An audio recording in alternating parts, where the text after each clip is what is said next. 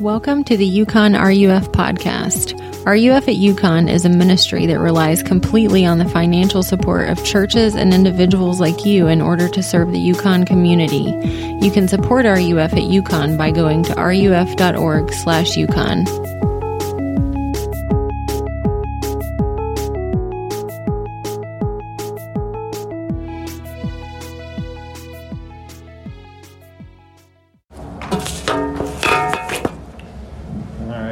Thanks again for coming out to RUF on this chilly Wednesday night. Know that you guys, it's a busy time of year and a lot of things you could be doing, and yet you're here. And I just want to say I appreciate it. I'm really glad you're here, and I hope that RUF is a place for you that you can grow, you can feel rest, you can explore faith, you can be known, you can be welcomed. And so that's kind of our hope, is that this would be not just a gathering once a week, but that it would be more of a community that goes throughout the week and into life. And and what we believe is necessary for community and to love is to rely on God's Word. And so we look every week at God's Word, a different passage of Scripture, and we're doing something fun this semester where we're going through the books of the Bible, and I'm just picking like a key text from each book, and we're just going to see how far we can make it in the semester. And so we've done Genesis, Exodus, Leviticus, and tonight we come to Numbers. And so Genesis, what we saw in Genesis is that God creates a good world. And the world is good. And that's why we enjoy the world, because God made it and it's good. And yet we saw how sin entered in and tainted everything. And so everything is tainted by evil. And yet God commits right from the beginning to saving this world that he created and to making it right again. And he does that through a family. So his plan is he's going to extend his kingdom on this earth through a family. And that family starts with Abraham, and it becomes Israel, the people of Israel. And we saw in Exodus how they get enslaved in Egypt, and God miraculously saves them, brings them out. And we saw in Leviticus about how God provides for how life can be lived with him in their presence. A holy God, and yet life can be lived with him. And Numbers, the book we're going to look at tonight, is about what happens after Egypt. We get rescued from slavery, now what? And what happens is 40 years of wandering in the wilderness on the way to the promised land, the land that God had originally picked out for his people to dwell in. So it's a long journey to the promised land. It has lots of difficulty. There's lots of grumbling among God's people along the way, complaining, and lots of God providing for his people. And we're going to look at a really, I think, unique and cool text from Numbers tonight, a short one that I hope you find, it's just interesting, and it's actually quite powerful. And so let me read it for us. It's from Numbers chapter 21, starting in verse 4. So from Mount Hor, they set out by the way to the Red Sea to go around the land of Edom.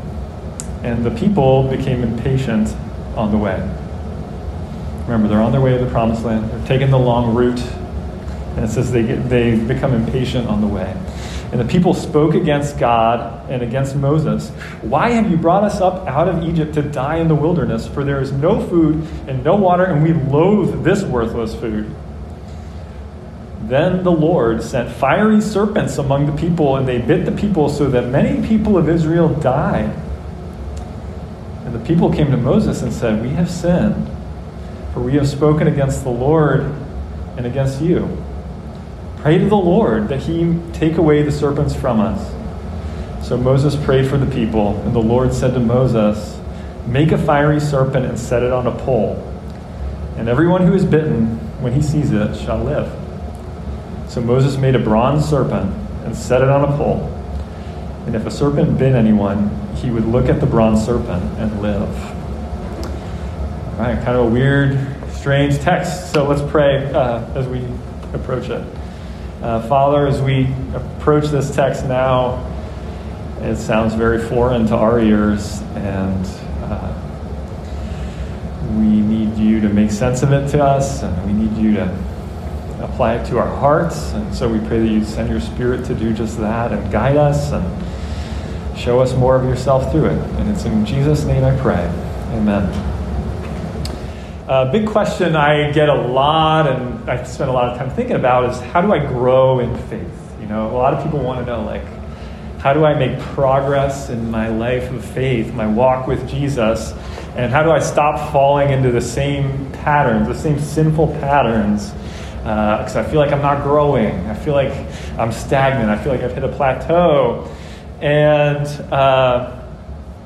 the book of Numbers is essentially about, like, Israel, God's people, together collectively growing as a people. They've just become a nation, really. Like, they just became independent as a group of people, and it's about them becoming who they're meant to be.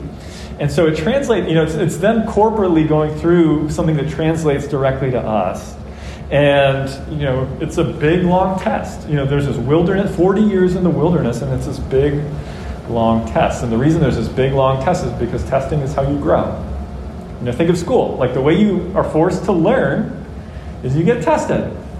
And if you fail a test in the beginning of the semester, like, you work extra hard, right, to try to not fail the second one, so that you can pass the class. I was reading about what Navy SEALs do this week, and Navy SEALs are incredible, because to even be picked to go to Navy SEAL training, you have to be, like, elite. And then at the beginning of training, not at the end, the beginning is Hell Week. These guys are the most qualified soldiers there are, and, like, half of them don't make it through Hell Week. In fact, recently, Hell Week killed a guy. And I was looking on the Navy SEAL website, and it was talking about the training, like, to recruit people. And I don't know if this is going to make anybody want to do this, but this is what it says about what it's like to be trained as a Navy SEAL. So listen to this. It says, trainees are constantly in motion, running, swimming, paddling, carrying boats on their heads, doing log PT, whatever that is, sit-ups, push-ups, rolling in the sand, slogging through mud, paddling boats and doing surf passage. Being still can be just as challenging when you're standing interminably in formation, soaking wet on the beach or up to your waist in the water, with the cold ocean wind cutting through you. Mud covers uniforms, hands, faces, everything but the eyes. The sand chafes raw skin, and the salt water makes cuts burn. Students perform evolutions that require them to think, lead, make sound decisions, and functionally operate when they are extremely sleep deprived, approaching hypothermia, and even hallucinating. Listen to this is the best part. While trainees get plenty to eat, some are so fatigued that they fall asleep in their food. Others fall asleep while paddling boats and have to be pulled out of the water by teammates. So why do they do that? Why do Navy SEALs go through Hell Week? So they're ready, right? Because you can't hunt and kill Osama bin Laden if you can't make it through Hell Week. Okay, Israel's journey to the Promised Land served a similar function. Remember, God has set them on a mission. He said, I'm going to pick a people, I'm going to use them to extend my kingdom to the world. So they got to be ready. And their collective journey through the wilderness is helpful for us as we walk through life, which can often feel like a wilderness. And so this short story gives us a glimpse of how we can emerge with maturity and strength. And it's when we know four things. So I'm going to look at four things in this text. We need to know the sinfulness of sin, the grace of affliction, the true source of our struggles, and the ultimate cure. So first of all, I want to look at the sinfulness of sin. In verse 4, it talks about the people getting impatient on the way. It says, literally in the Hebrew, it says, the soul of the people became short. These are people that are frustrated. It's hard. They're on a hard, long journey. And they say, have you brought us out of Egypt to kill us in the wilderness? Which they've said before. If you were here when we looked at the passage where God parted the Red Sea, remember right before that, they were like, did you bring us out here to die? And they say it again in Numbers, and they say it multiple times. And the journey's hard. And they complain specifically about the food that God's given them. And in response, it says that God sends fiery serpents. They're in a part of the world, they're not actually fiery, like on fire, but they're in a part of the world where we know that there are snakes called adders that live in this part of the world. And when they bite you, they kind of set you on fire. Like there's a burning wound where you're bitten, and then you get a raging fever, and then you get thirsty, and you can't quench your thirst, and then a lot of times you die, as many did here in this story. And if you're like me, you might look at this at first and be like, isn't that a little harsh, though, God? But I want you to think about what they're doing. Think about where God has taken them so far. God has gone with them the whole way. Literally, his presence is in a cloud with them as they go. Along the way, God has provided water miraculously for them from a rock. And on top of that, he has literally rained food for them in the wilderness, in the desert, where there was no food. It's called manna. And every day, he has rained it down. And it's this amazing food that it's like this kind of resiny food that you could make bread out of. And it was a really amazing thing that he provided. And when they first tasted it, they were amazed by it. But now they loathe it says. And what I want you to see is this isn't that much different from the Garden of Eden story, right? A beautiful garden. We read that story, and everything is perfect in it, but you can't eat from the one tree. And at first it's great, and then it's like, maybe God is holding out on us. Maybe this isn't good at all, actually, this supposedly good place that he's put us, if he won't let us eat of the fruit.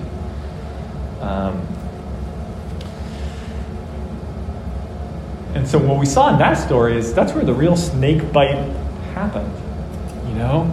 This discontentment. It starts small and then it gets big, and it's consuming. Think about all the things we're grateful for at first in life, and then we're like, I don't like this anymore. How quickly we can turn to discontent. It's this unquenchable thirst where we get something and it's great at first, and then it's like, I don't care about that anymore. I want more. I want better. Which is why social media can be very dangerous for us, right? Because we get to see what everyone else has. And all of a sudden it's like, man, my life kind of sucks compared to why does everyone have this? Or why is everyone having a better time than me? Or maybe I suck. It makes us hate ourselves. Because what's wrong with me? Why am I not like them? Maybe you're like me and you say things to yourself that you'd never say out loud to anyone else. It's too mean. But you'd say it to yourself. I think about myself and, I have an amazing life. God has given me so much. There's so much that I have that's wonderful. And yet, I often wonder, will God be good to me, though, tomorrow? 10 years from now, will he still be good? Think about all the celebrities we know whose lives are disasters. All the celebrities that are rich and famous and they want to kill themselves. Why is that? Because it's not, we all have this disease where nothing is enough. And this discontentment is what undergirds sin and ruins everything. So that's the real point. The snake poison is pointing to the real poison, which is dissatisfaction with everything. Nothing being enough. This thirst, this desire that's unquenched. And that's the sinfulness of sin. That's why it's such a big deal. It's really bad. It's disgusting, actually, the way these people treat the God who's literally done everything for them. And Israel at this point wasn't seeing it until God showed them. So that's the sinfulness of sin. But I want to look now at the grace of affliction in this passage, because the people don't see their condition until they're afflicted. Corporately, they endure this great affliction. They weren't seeing that there was something wrong with their hearts until it happened. And in the Bible, this is how it always works. There's Psalm 119 is the longest psalm in the Bible, and there's a section in the middle where it talks about affliction, and it says things like, talking to God, it says, before I was afflicted, I went astray, but now I keep your word. It says, it's good for me that I was afflicted, that I might learn your statutes. So affliction can be good. We can learn. Like a lot of times crises are what awaken us to our need, to God's power, to the ways he can help us. And the way I think about it, the way God can work in a crisis and an affliction is thinking about my own kids. I have 2 young kids, 4 and 7, about to be 5 and 7. And, we're trying to teach them how to act in the world. And sometimes they do things that they're not supposed to do. And so my wife and I were in charge of how do we show them, that when you throw your toy, if you throw your toy when you're mad, no one's going to want to hang out with you, right? That's just a rule of life. Everyone's got to learn that at some point. So how do you teach it? Well, in our house, the toy goes away if you throw it for a long time. And let me tell you, it sucks. I hate it. Because it's a cool toy. I want my kids to have the toy because it's good. And they cry and they cry. But what's not good is going through life not knowing that you can't just throw stuff when you're mad, right? They miss out on good things, but that's the point. You're going to miss out on a lot of good things if you don't learn this. And God has to do that with the whole nation. So it's not just one individual, but corporately as a nation, he has to do it. Because remember the mission that they're on. God's using them to save the world. He's going to put them in the promised land, and he's going to eventually, that's going to lead to Jesus saving the world. And so they need to learn. And, maybe, as you think about affliction, maybe you're sitting here thinking well, I kind of feel afflicted. My life is kind of pretty hard right now. I feel like God might be afflicting me. And, I don't know whether that's true or not. It's hard to say whether the trials we go through are God directly, afflicting us, or, we can't know for sure, but we should always be asking the question as we face trials, what might God have for me here? What might he have me learn through this trial? So the affliction is about kindness. The affliction is about God's grace. And it helps them see the true source of their struggles. So I want to look at the true source of our struggles in this passage. And in verse 7, they confess. And it's really simple. They just say, we have sinned. It's kind of amazing. They just say, we have sinned.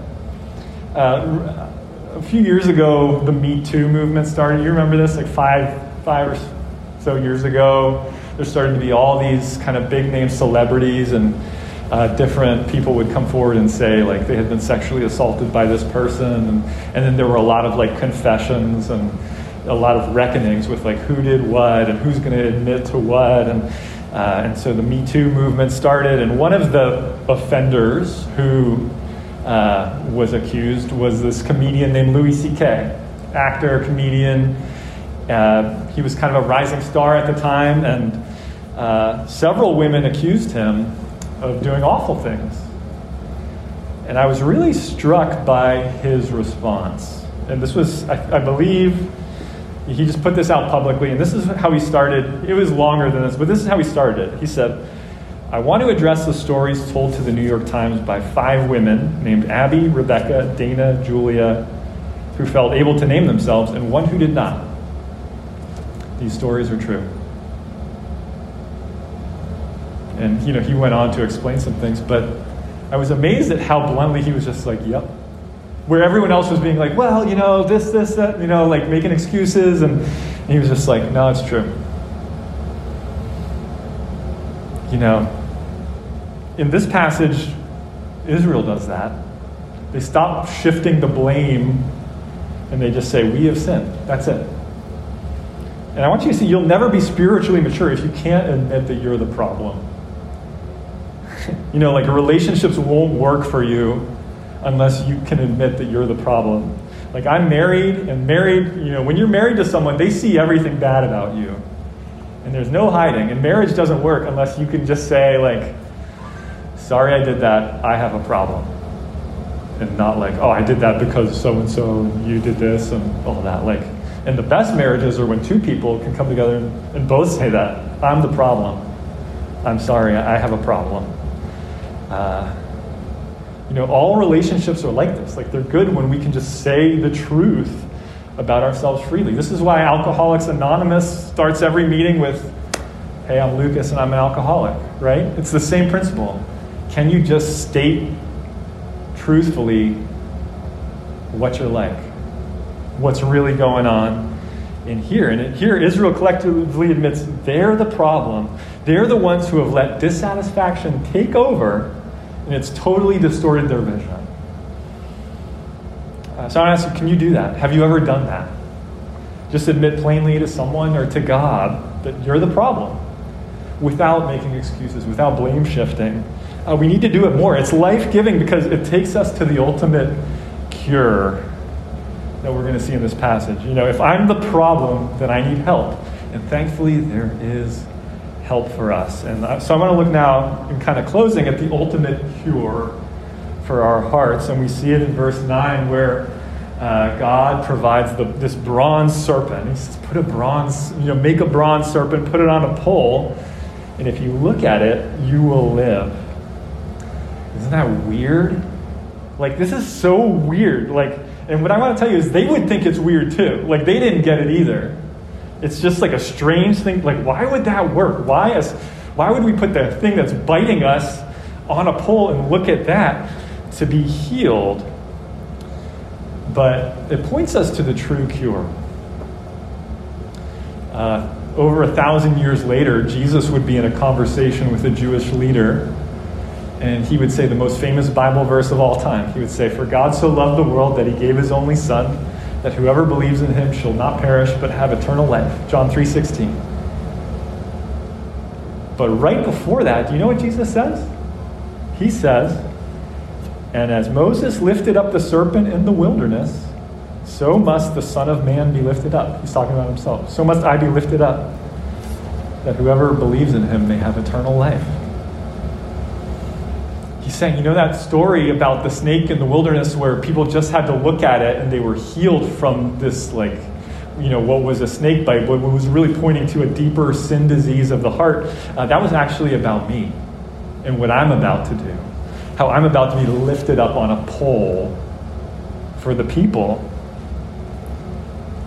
But still, it's kind of weird. Like, why a snake? Like, what did Jesus have in common with a bronze snake? Like, with a symbol of God's judgment? What's the connection there? And what I want you to see is that's exactly what Jesus came to be. In fact, in 2 Corinthians, Paul says that Jesus became sin for us. Like, he wasn't a sinner, but on the cross, what happens is he becomes sin. He becomes like everything that's wrong so that we can be made right. He becomes a curse for us so that we would not be cursed. And even as he dies on the cross, he says, "I thirst."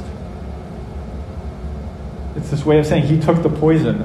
If a lot of you have read the Jesus Storybook Bible with us, this kid's Bible that we last semester, we were looking at some of the stories in it because it's so well written. And listen to what it says on the night before Jesus is crucified. Jesus is praying to God in the Jesus Storybook Bible, kids' version of it, and it says that he's praying to God. He says, "Papa, Father," Jesus cried as he fell to the ground, "is there any other way to get your children back, to heal their hearts, to get rid of the poison?" But Jesus knew there was no other way. All the poison of sin was going to have to go into his own heart. That's what happens at the cross. Jesus takes the poison so that we can be healed.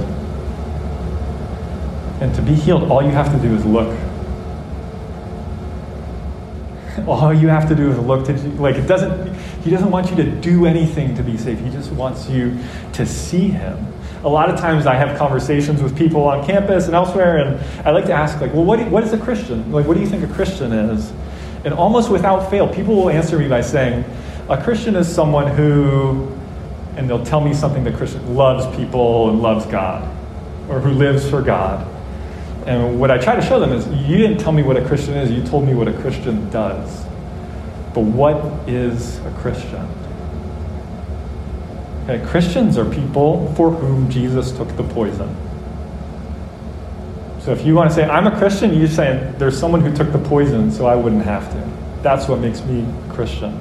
Jesus did something, and it has changed my standing. These Christians are people who've been made to see that Jesus is everything. Jesus made us alive. That's it. Looking at Jesus will save you. And it will change you. Talk about the readiness. Talk about the maturity. Discontentment will fade away, because what more do you need than the creator of the universe drinking the poison for you so you can live? You'll be able to love people that are hard to love, because you'll know how hard you are to love. And yet there was one who said, I would be glad to love Lucas. What if you fail? What if you've been running away from God for a while? Look at Jesus. Look at him suffering on the cross. It doesn't run out. Israel failed lots of times, and they keep getting the opposite of what they deserve. Because that's just what God's like. God will not give up on you. I don't know how bad you think you are, but God will not give up on you. He will not turn his face from you. And if that's the story you're living in, if that's the journey you go on, you'll become a Navy SEAL. You will become something truly great, walking by faith with the Lord. It's a painful journey. There's failure along the way that you have to learn from. There's pain along the way. But on the other side is glory. It's the promised land. It's life as it's supposed to be lived. So I want to invite you to go on the journey. Look to Jesus. Let's go on the journey together. Let me pray for us as we close. Father, we desperately need to know more of our own sin and more of your love and grace for us. And I pray that we would know those things at our core, and we'd be changed by this good news that Jesus has taken the poison on our behalf. Would you change our hearts even tonight to trust you, to be set free, to live life content in you, and content in all that you have for us. Help us, we pray, in Christ's name. Amen.